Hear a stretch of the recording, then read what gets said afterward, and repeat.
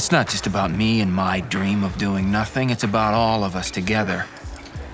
We don't have a lot of time on this earth. We weren't meant to spend it this way. Look, I have to leave now, okay? I have to get my resume ready. Get your resume ready for what? For another job where they can just fire you for no reason? That's right. If I'm lucky. Look, I don't know about you guys, but I'm tired of being pushed around. Aren't you? Yes, Peter.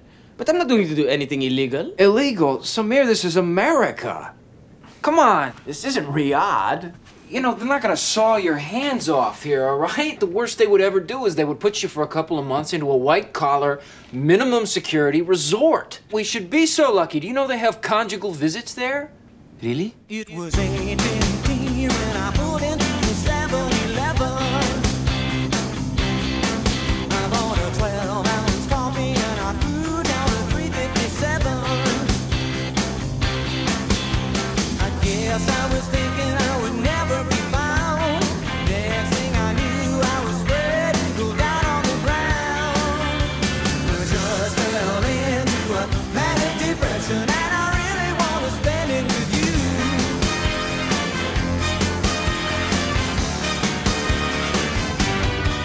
I got pretty paper shoes and I'm weaving you a basket for Christmas. 3 hearts and a card and a cellmate who keeps calling me Mrs. But I like to think I'm the king of the couch, and I like the shrink 'cause they always keep me smoking a pouch. I just fell into a manic depression and I really want to spend it with you. Hi, everybody. This is Ed Hoffman, and welcome to the main event. Open up with that scene from the movie Office Space. You know, talking about going to jail and talking about doing some stuff. You know, and worst they can do in America is put you into a minimum security white collar resort for a thing that they're talking about doing money laundering. You know, and before I start the show, I'll play the little clip that they talk about that. But, you know, I just thought, you know, with everything going on this week, there's a lot to talk about going to jail and breaking the law and doing all that stuff. And then that song was Just Fell In from Styx, also from 1999. You know, hey, I just fell into a manic depression and I really want to spend it with you. And he's talking about, you know, holding up a 7-Eleven and going to jail. And I just thought those two, that song and that movie clip just were fitting for this week, and you'll know more. I mean, if you watch the news at all, you have to have an idea of where I'm going with this. But you know, what country do we live in anymore? Where are we? You know what? You know, I was brought up that, you know, hey, you respect the law. I'm recording from my house in Arizona this week, and on the way here, I got pulled over for doing 90 and a 70. And the cop was very respectful to me, and I was very respectful to him. I didn't want to be a little a-hole like so many people are when they get pulled over. These guys have a hard job. They don't know if they're walking up to a car with a gun or something. They don't know whether they're risking their life. The guy did say, "Hey, is this your truck?" Because I've got a Montana license plate on it, and I'm driving to Arizona through California. And I go, "Yeah." And he goes, what's your, you know, I had my insurance, didn't even ask. He didn't ask for it. He just asked, what's the name of your insurance company? And he went and ran the thing on the computer and said, hey, you should get this notice in the mail at your California address in the next 30 days. Otherwise, call in, have a great day, and drive safe. And I say, hey, you know what? That's how I was brought up.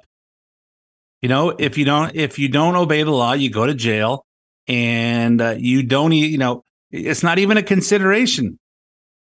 It's not even a consideration. Those of you that have dealt with me from on mortgage loans, you know how I deal with you. I tell you everything up front. I give you my opinion on the pros and cons. I don't do things based on what's best for me. I do things what are best for you, and I just don't go there. That's how I was brought up. That's how most of us were brought up. And today, that's just not the world we live in. You know, it's just, hey, you know, you just take whatever you want. There's no consequences for anything. And of course, what we see going on in Washington, D.C. is just a travesty. It's just just shake my head and just go, what the hell? Where do we live now? But anyway, I'm going to talk about all the details of all that stuff. But before I do, let me introduce myself. For those who don't know me, my name is Ed Hoffman with United American Mortgage. If you're interested in getting involved in any of the fantastic opportunities that are real estate, and there are lots of fantastic opportunities that are involved in the real estate business, the interest rates are starting to come down, and we'll watch things start to get better even next week. And of course, they'll get even better next year when the actual Biden administration admits we're in a recession and the Fed starts dropping the rates. That will happen, unless, of course, we reelect Biden and they get rid of the dollar as a standard currency. Then all bets are off on whatever happens to anybody and with any money. And but assuming that we're going to come through this, assuming that God has a plan that doesn't include 40 days and 40 nights of rain coming up, then we'll survive this. Then don't stop your plans for the future and stay away from real estate because you're worried about the interest rates. Prices are still going up on real estate, and interest rates starting to come down, and it'll be better next year. But anyway, if you want some financing, call me toll free at 855-640-2020. That's 855-640-2020. One last time, day or night, toll free, area code 855-640-2020. If you want to get some information, but you don't want to talk on the phone just yet because it's so personal, go to edhoffman.net, edhoffman.net. Click on the United American Mortgage logo, fill out the form, tell me how much information you want back, give me as much information you want me to have, and I'll help you find the missing pieces to your real estate financing puzzle. If you want any part of the show repeated, stay on edhoffman.net. Click on the podcast page. You can hear this show as well as several past shows. You can also get the podcast on SoundCloud or iTunes, Apple Podcasts, where you can subscribe for free and have it download once a week to your device, your computer, or your iPhone, or your iWatch, or your iPad, or your iPod, your mini pad, your maxi pad, anything you can listen to podcasts on. And I'm sure there's a whole bunch more devices that I don't know about yet because I don't frequent Best Buy or hey, is Circuit City still in business? I know you go into the Verizon store, there's a bunch of that kind of stuff, but I'm not a techie, so I don't know if there's lots of other devices that you can do. But you can get but if you subscribe, it'll download to whatever you get. I record on Friday mornings. It'll upload Friday afternoon and download to your device shortly thereafter. If you have comments on the show, send me an email to ed@edhoffman.net. Okay, so let's get into what's going on. First of all, before we start, I want to play one more little 10-second clip from the movie Office Space. And they're talking about what is money laundering. To clean, no, wash. Here it is. To conceal the source of money as by channeling it through an intermediary. To conceal the source of money. Doesn't really help us, Michael. I can't believe what a bunch of nerds we are. We're looking up money laundering in a dictionary. Yeah, exactly. So, hey, just in case you don't know what money laundering is, because there's sure a lot of it going on with our government people, and it just shows how corrupt our government is, and hence why we elected Donald Trump, because he attracted us because he wasn't part of the government. He wasn't part of that mess we call the swamp, and it attracted us that somebody from our side of the field said, "Hey, here's a guy that's thinking the same things. Hey, we notice these people coming into our country, and you know what? You'd think that we'd learn from history.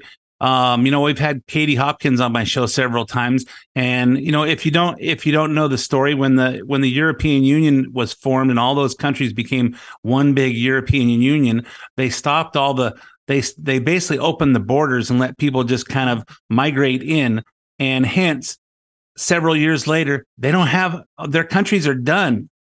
Katie Hopkins came over here and said, "Hey, you guys still have a chance, but England's done because we opened up the borders."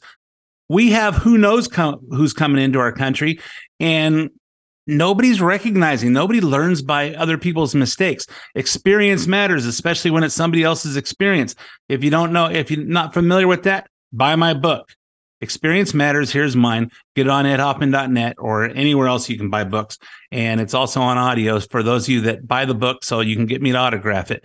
And then you don't ever read it because there's a whole bunch of you out there. But I put it onto audio so it's easier to just listen to in your car. So again, you can get that on Audible or Apple Books and just plug your phone in and listen to it while you're in the car. But anyway, I get off the subject. So let's talk about what's going on, what we learned this week. Evidence of the Biden family bribery scheme continues to bring congressional Republicans closer to exposing the big guy's role in his family's influence peddling schemes.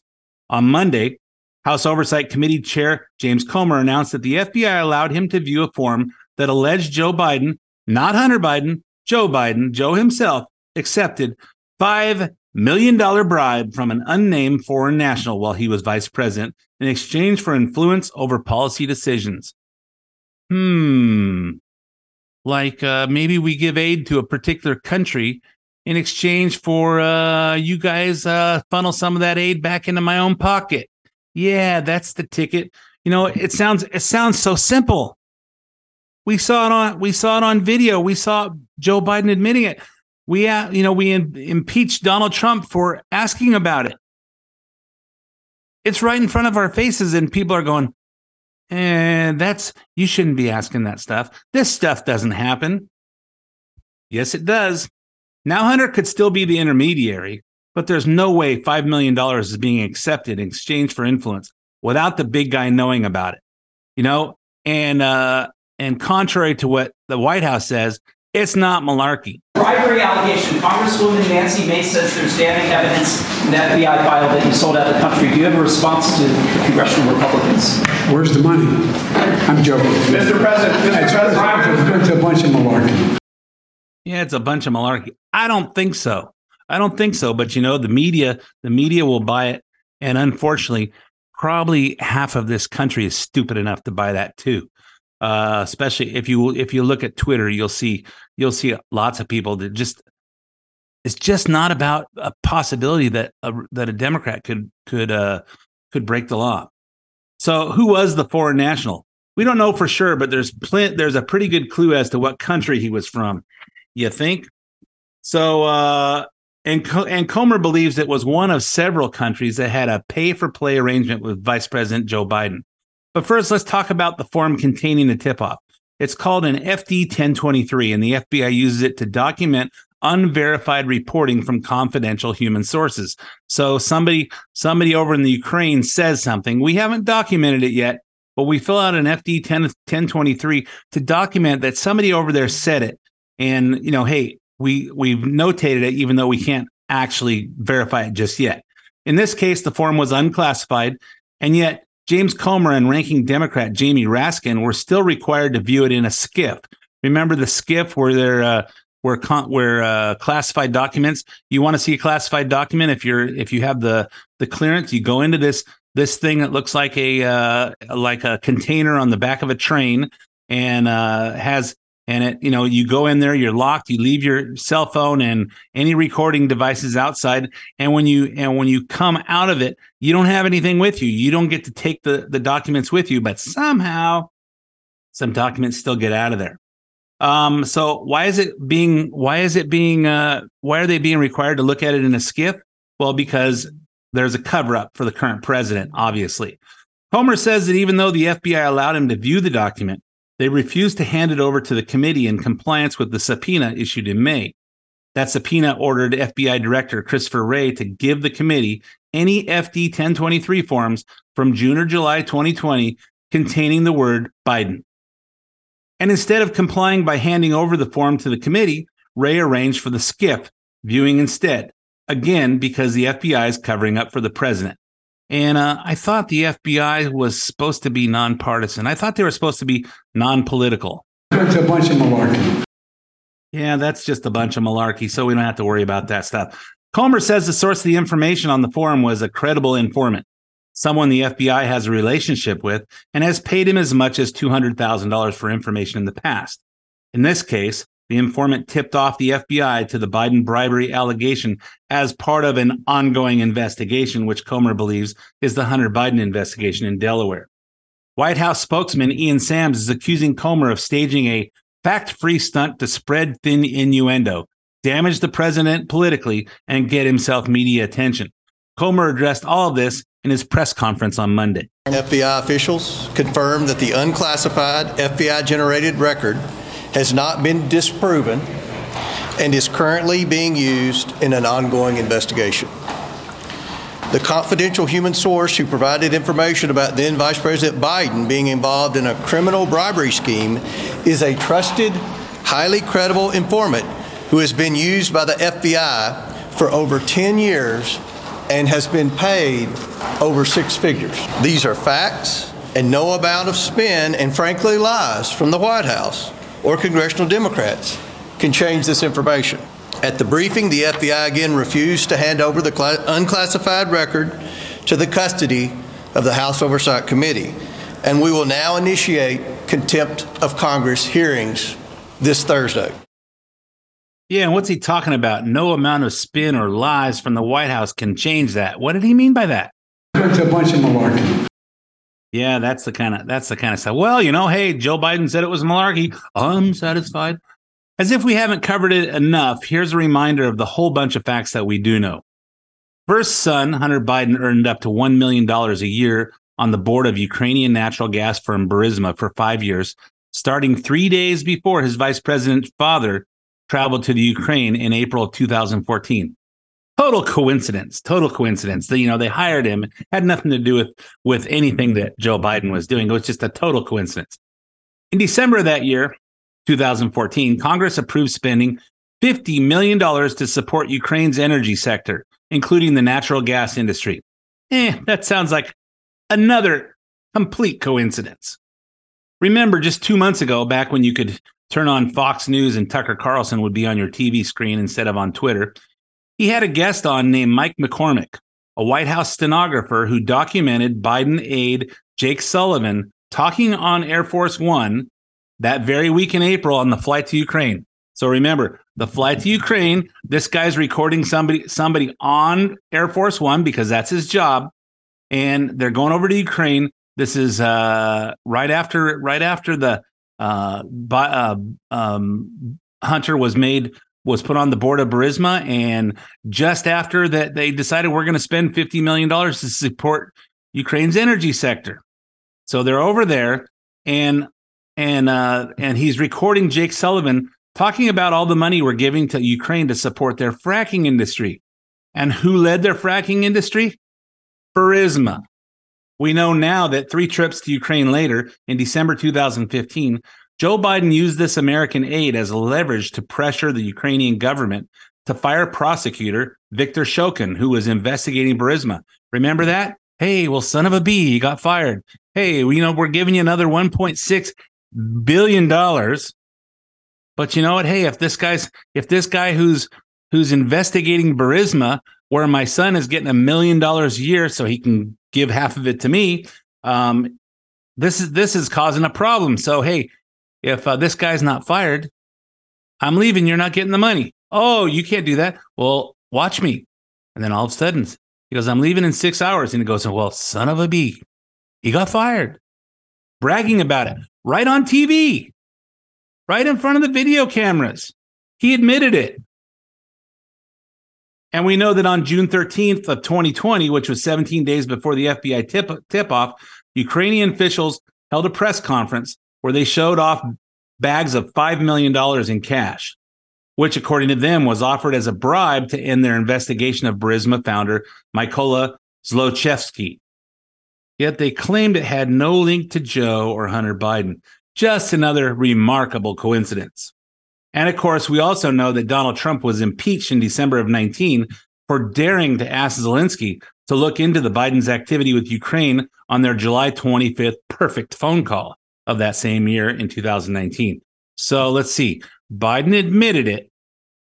All these things start adding up. Sometimes you get a piece of news in October, and that doesn't register. Then you get another piece of news 6 months later in March, and then you get another piece of news 2 years later. And the next thing you know, these things don't all make sense unless you connect all these things and to where they start to make sense. And then, of course, all Trump did was say, hey, you know what? What's going on with Burisma and, Biden trying to force you guys to fire someone in exchange for support money? Remember, the support money is our tax money. So all that money that comes out of your check, that's where that money is. Didn't come from Biden's pocket, didn't come from the government, came from our pockets. So already it seemed logical that this foreign national who gave Vice President Joe Biden $5 million in exchange for policy favors might be from Ukraine. You think? Then on Tuesday, James Comer reluctantly confirmed it when speaking to Just the News host John Solomon. This Form 1023 involves a business person from Ukraine who allegedly sent a bribe, substantial bribe, to then Vice President Joe Biden. Yeah, so back to Monday's press conference. Comer took reporter questions, and it sounds like there's evidence of Biden influence peddling from more countries coming soon. What could these documents actually hold? Could they end up showing more Biden family business dealings with other countries? This document was dated July 30th, 2020. The claims made in the document are consistent with what we found and disclosed to you all in Romania. It suggests a pattern of bribery where payments would be made through shell accounts. So we feel that this accusation is consistent with a pattern that we're seeing, frankly, in other countries too. Yeah, so they're transferring them through other accounts. Remember the definition of laundering? Hey, you're sending money through all these other different accounts, so you can't see where they really came from. Textbook right out of the dictionary. So which countries? As always, the answers are on the laptop. Thanks to the photos Hunter kept, we know that during and immediately after his vice presidency, Joe Biden interacted with lots of international business associates of James Biden and Hunter Biden. Big business players from Mexico, Kazakhstan, Wow, it's very nice. Russia, and of course, China, in addition to Ukraine. So who knows where this investigation will lead? We also know about one more country that may be part of the investigation. You heard Comer say it earlier, Romania. Last month, the Oversight Committee revealed that just over $1 million from corrupt Romanian businessman Gabriel Popaviciu was transferred to at least 4 Biden family members in 2017. All the while, then VP Biden was supposedly helping to clean up corruption in Romania. That's ironic. Here's Comer's press conference in May. While Vice President Biden was lecturing Romania on anti-corruption policies, in reality, he was a walking billboard for his son and family to collect money. Hunter Biden and his associates capitalized on a lucrative financial relationship with the Romanian national who was under investigation for and later convicted of corruption in Romania. The Bidens received over $1 million for the deal. And 16 of the 17 payments to their associates' account that funneled the Biden's money occurred while Joe Biden was vice president. In fact, the money stops flowing from the Romanian national soon after Joe Biden leaves the vice presidency. So they sent $5 million over, and they did it through 17 different bank transfers. And of course, they sent them to various different LLC accounts, corporate accounts that were set up to divert attention from where they came from. Hey, these people sent these things to these corporations. We don't know where they are. And these corporations sent these over to some other corporations. We don't know who those are, but somehow, for some reason, one of these corporations or several of these corporations transferred money to the Bidens. Well, if you look at it, with one or two of these LLCs, you just can't really pin anything on him. But when you start following the bouncing ball, connecting the dots, and of course, these dots were easily connectable, except for the Democrat Party is protecting the president We don't want to end corruption in Washington, D.C. because it's a way of life for all of them. So in other words, Biden's saying, you shouldn't be so corrupt. You should just send this money to me and I'll take care of it. I'm malarkey. Anyway, hey, I'm all out of time for part one of the main event. Stay tuned for 5 minutes, traffic, weather, commercials, and sports. And I'm going to finish connecting all these dots. We don't have any inhibitions. We're not consumed by ambition. We got no mission control. And welcome back to part two of the main event. My name is Ed Hoffman with United American Mortgage. I don't talk a lot about real estate and finance on the radio, but the other 6 days and 23 hours of the week, that's what I do. That I'm not on the radio. I'm doing loans. I'm helping you guys get your finances together and firm up the best ways to finance things in your life with your real estate.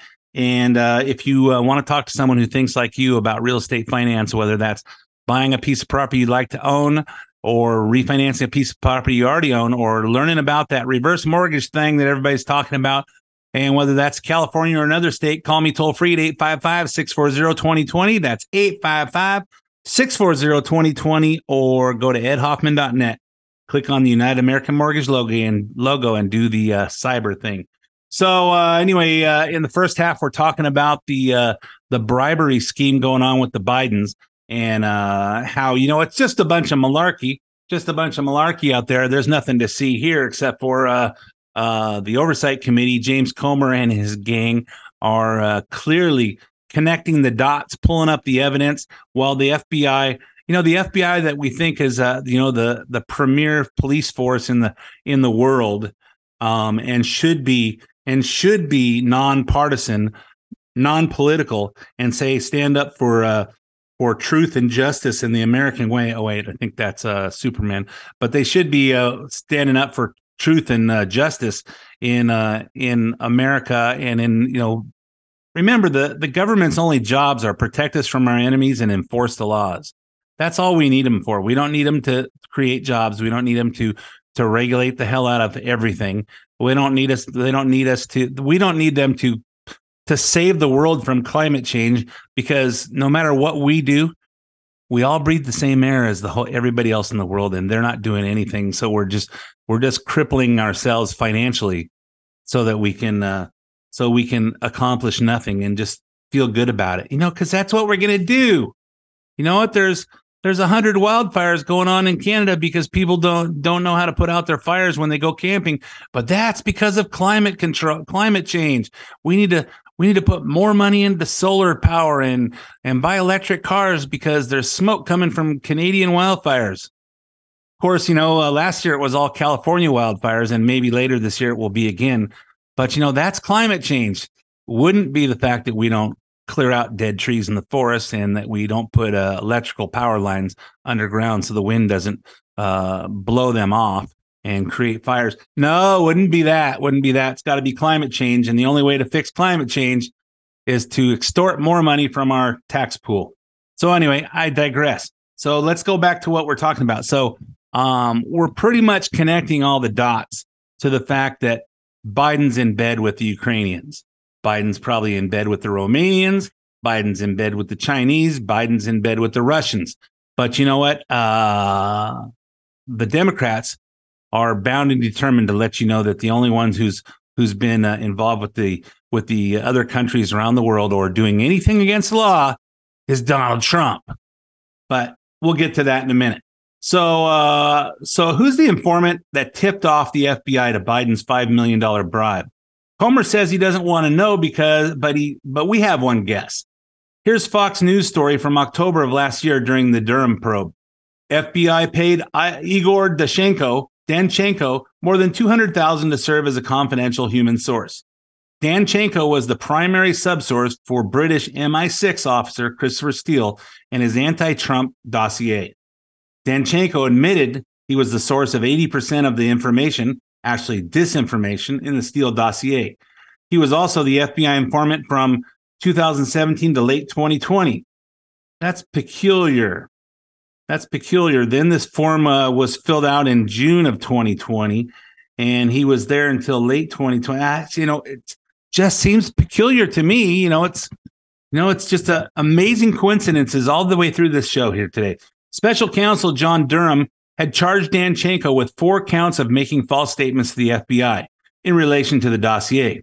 So there was a trial, and he was acquitted on October 18th, 2022. So 6 months ago, he was acquitted of all these charges of lying to the FBI, making false statements. And why is that? Why do you think that would be? Maybe because Biden is president, and we don't want to implicate anybody that goes to anything against the Democrat Party.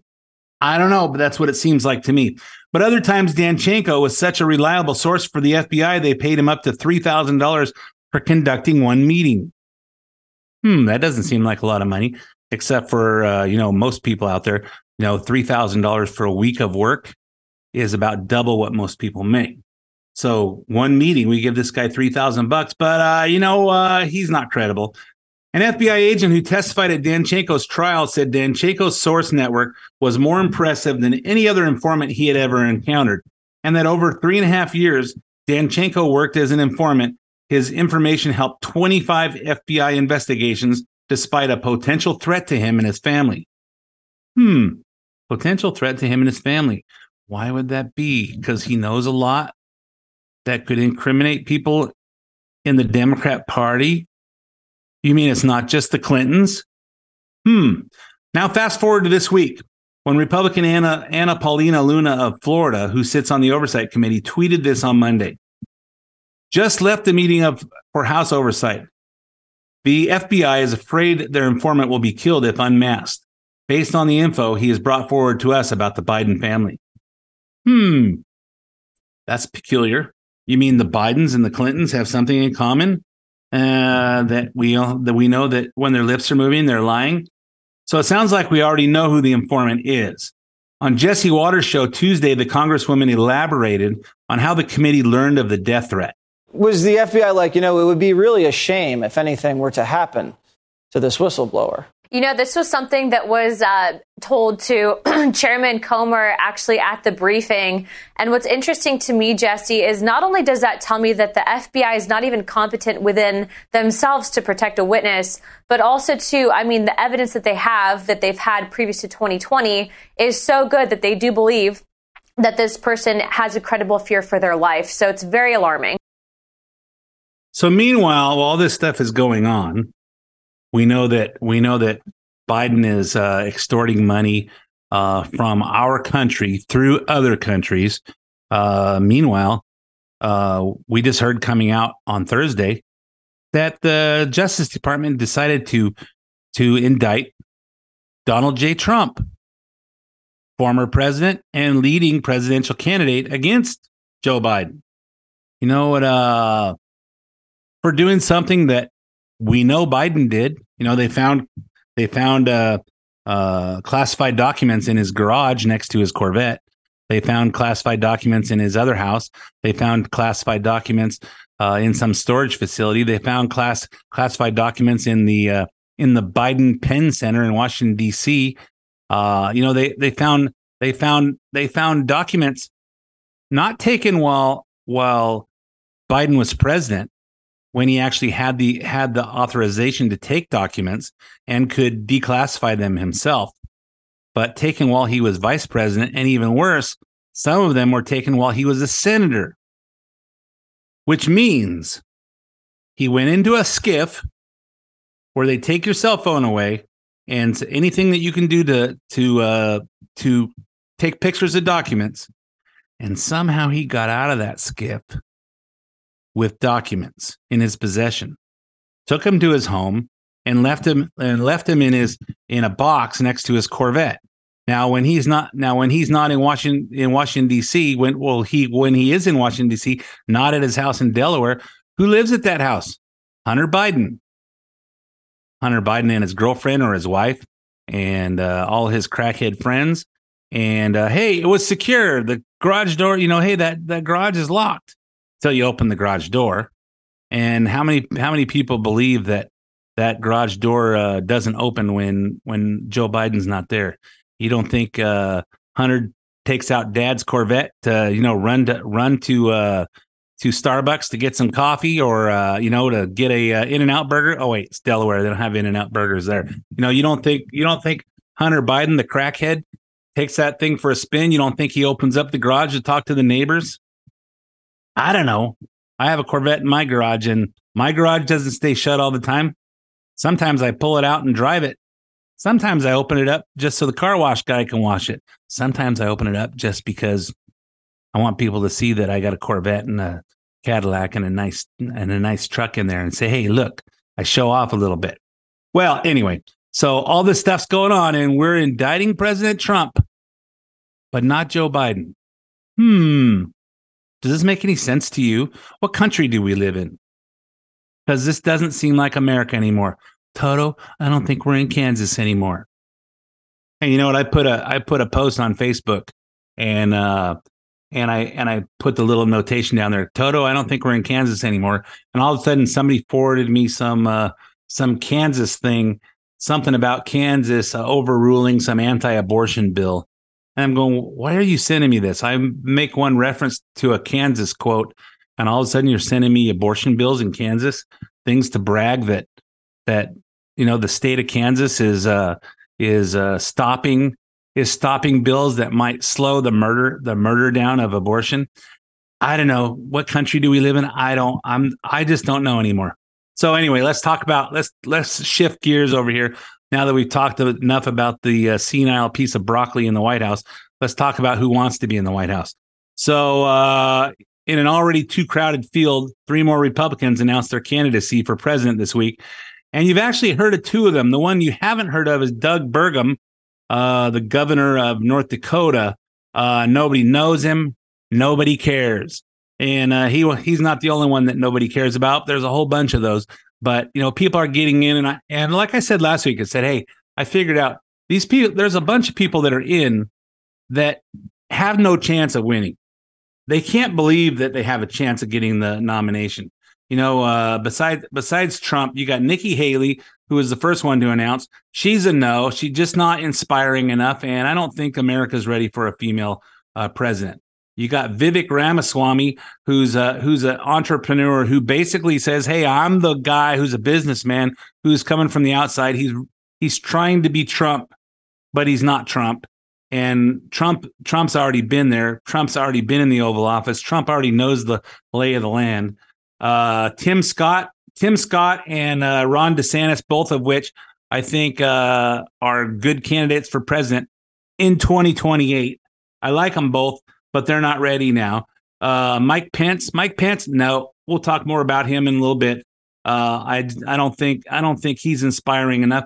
Larry Elder, I don't think he has a chance in the world. I think he's running to be considered for a vice presidential spot, since we know Trump's not going to ask Mike Pence to do it. Asa Hutchinson, the former governor of Arkansas, I don't think so. I put him right there with Doug Burgum. Nobody knows, nobody cares. Chris Christie, we'll talk about him in a little bit. Uninspiring. And then, of course, there's some guy named Corey Stapleton, who's the Secretary of State of Montana. I have a house in Montana. I don't even know who he is. And quite frankly, I don't care. Everybody on that list is a question mark. Everybody's on a question mark that, hey, you know what? I'm going to do this and I'm going to do that. Everybody might do that. We don't know for sure, but Trump's been there. Trump did it. We know what he's going to do. And, where we're at in this country, we need somebody decisive, someone who's going to make things happen, somebody that has a track record for making things happen. And in those first 4 years, doesn't have to worry about running a re-election campaign. So it's no surprise for the 2 people that got in this week that we actually know who they are, given the tip-offs to the media last week. Those 2 are former New Jersey Governor Chris Christie and former Vice President Pence, as I just mentioned. Both delivered town hall style speeches in critical early primary states. Christie, who at one time was one of the most popular governors in the nation, has been coasting for the last few years as an ABC News contributor. Prior to that, he was the 10th out of 17 candidates to drop out of the Republican primary race in 2016. But since some have credited Christie with ending Marco Rubio's campaign by showing him up on the debate stage, Christie seems to think he can do the same thing to Donald Trump now. From Politico this week, a successful Christie campaign probably hinges on Republican primary voters making a hard turn on the Trump era.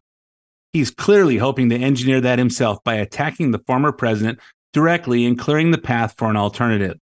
You know, I heard him mention on the radio on Wednesday that, Trump just doesn't respect the rule of law. He just doesn't respect the rule of law. And why would anybody make those claims? What makes, the fact that he denies breaking the law when he didn't doesn't mean he doesn't respect the rule of law. So Christie did effectively end Marco Rubio's 26th campaign on the debate stage, but Trump commands a much more loyal base, and I don't think Christie can do it. But now whether Christie can even take credit for ending Rubio's campaign is in question. From the Washington Post on Wednesday, did Chris Christie really destroy Marco Rubio? More than a few have recalled the time Christie supposedly slayed another presidential candidate by the name of Marco Rubio.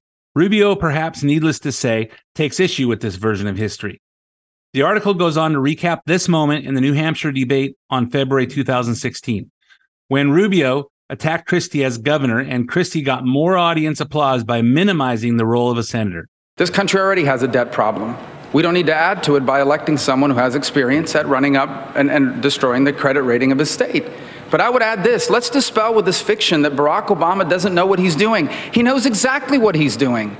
He is trying to change this country. He wants America to become more like the rest of the world. We don't want to be like the rest of the world. We want to be the United States of America. And when I'm elected president, this will become once again the single greatest nation in the history of the world, not the disaster Barack Obama has imposed upon us. You see, everybody, I want the people at home to think about this.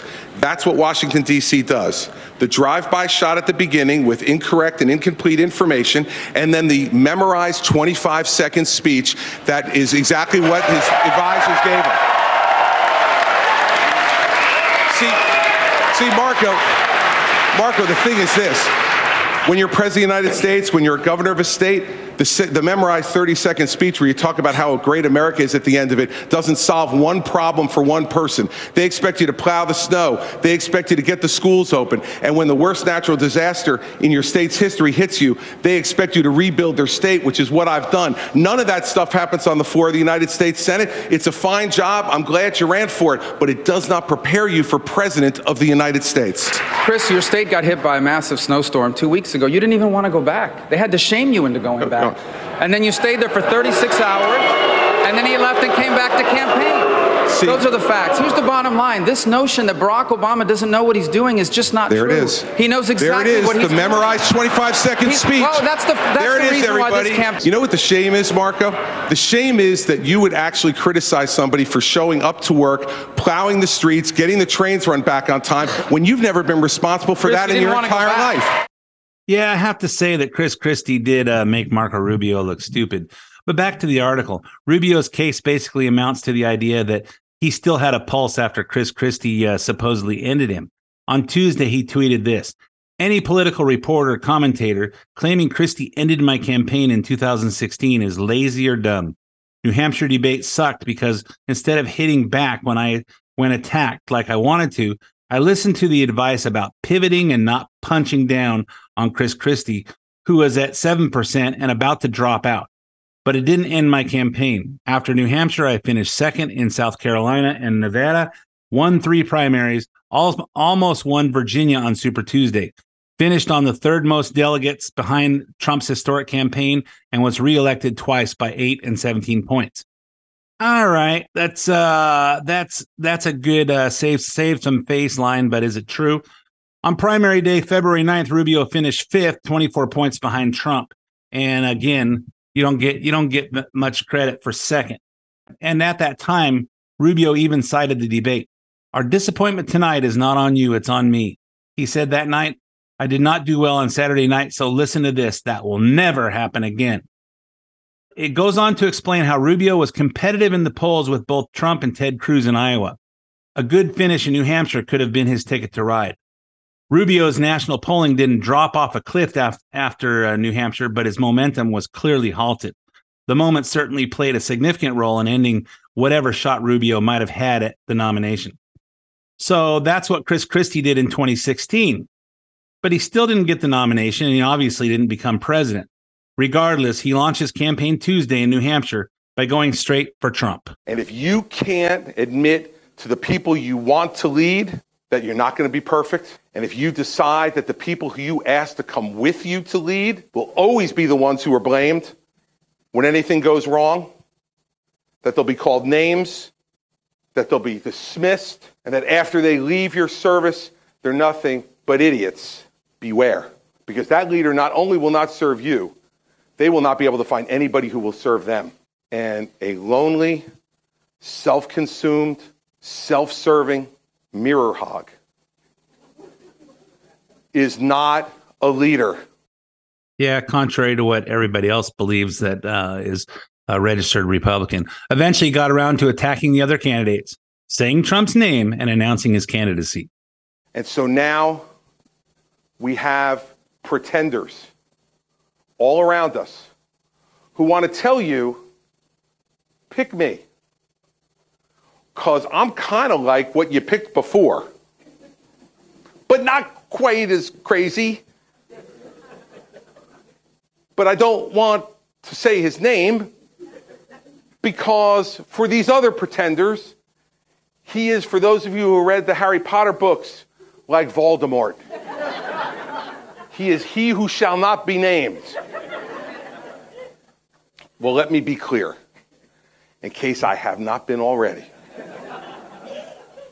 The person I am talking about, who is obsessed with the mirror, who never admits a mistake, who never admits a fault, and who always finds someone else and something else to blame for whatever goes wrong, but finds every reason to take credit for anything that goes right, is Donald Trump. And if we don't have that conversation with you, we don't deserve to ask for your vote. We don't deserve the mantle of leadership. We don't deserve to have you think of us as people worthy of leadership. So I'll say to you tonight that I can't guarantee you success in what I'm about to do. But I guarantee you that at the end of it, you will have no doubt in your mind who I am and what I stand for and whether I deserve it. And that's why I came back to New Hampshire to tell all of you that I intend to seek the Republican nomination for President of the United States in 2024, and I want your support. Yeah, I, for one, am uninspired by anything he said. It kind of sounded kind of resembling a Kamala Harris speech. So then on Wednesday, it was Mike Pence's turn. The former VP held his event in Iowa, which will kick off primary voting with the caucus on January 22nd. In many ways, our country has grown barely recognizable than just a few short years ago. There are crises everywhere. Our border's under siege. Inflation's at a near 40-year high. Gas prices are through the roof. Fertilizer and fuel prices are working a hardship on family farms here in Iowa and Indiana and all across the country. Crime is skyrocketing in our major cities. Real wages are falling and our national debt is piling up like a mountain range on our children and grandchildren. In classrooms, our children are indoctrinated into radical ideologies and even taught to hate our history. And from boardrooms, our faith and beliefs are insulted routinely, while government agencies target concerned parents and punish consumers in the name of social justice. We're better than this. And it'd be easy to stay on the sidelines. That's not how I was raised.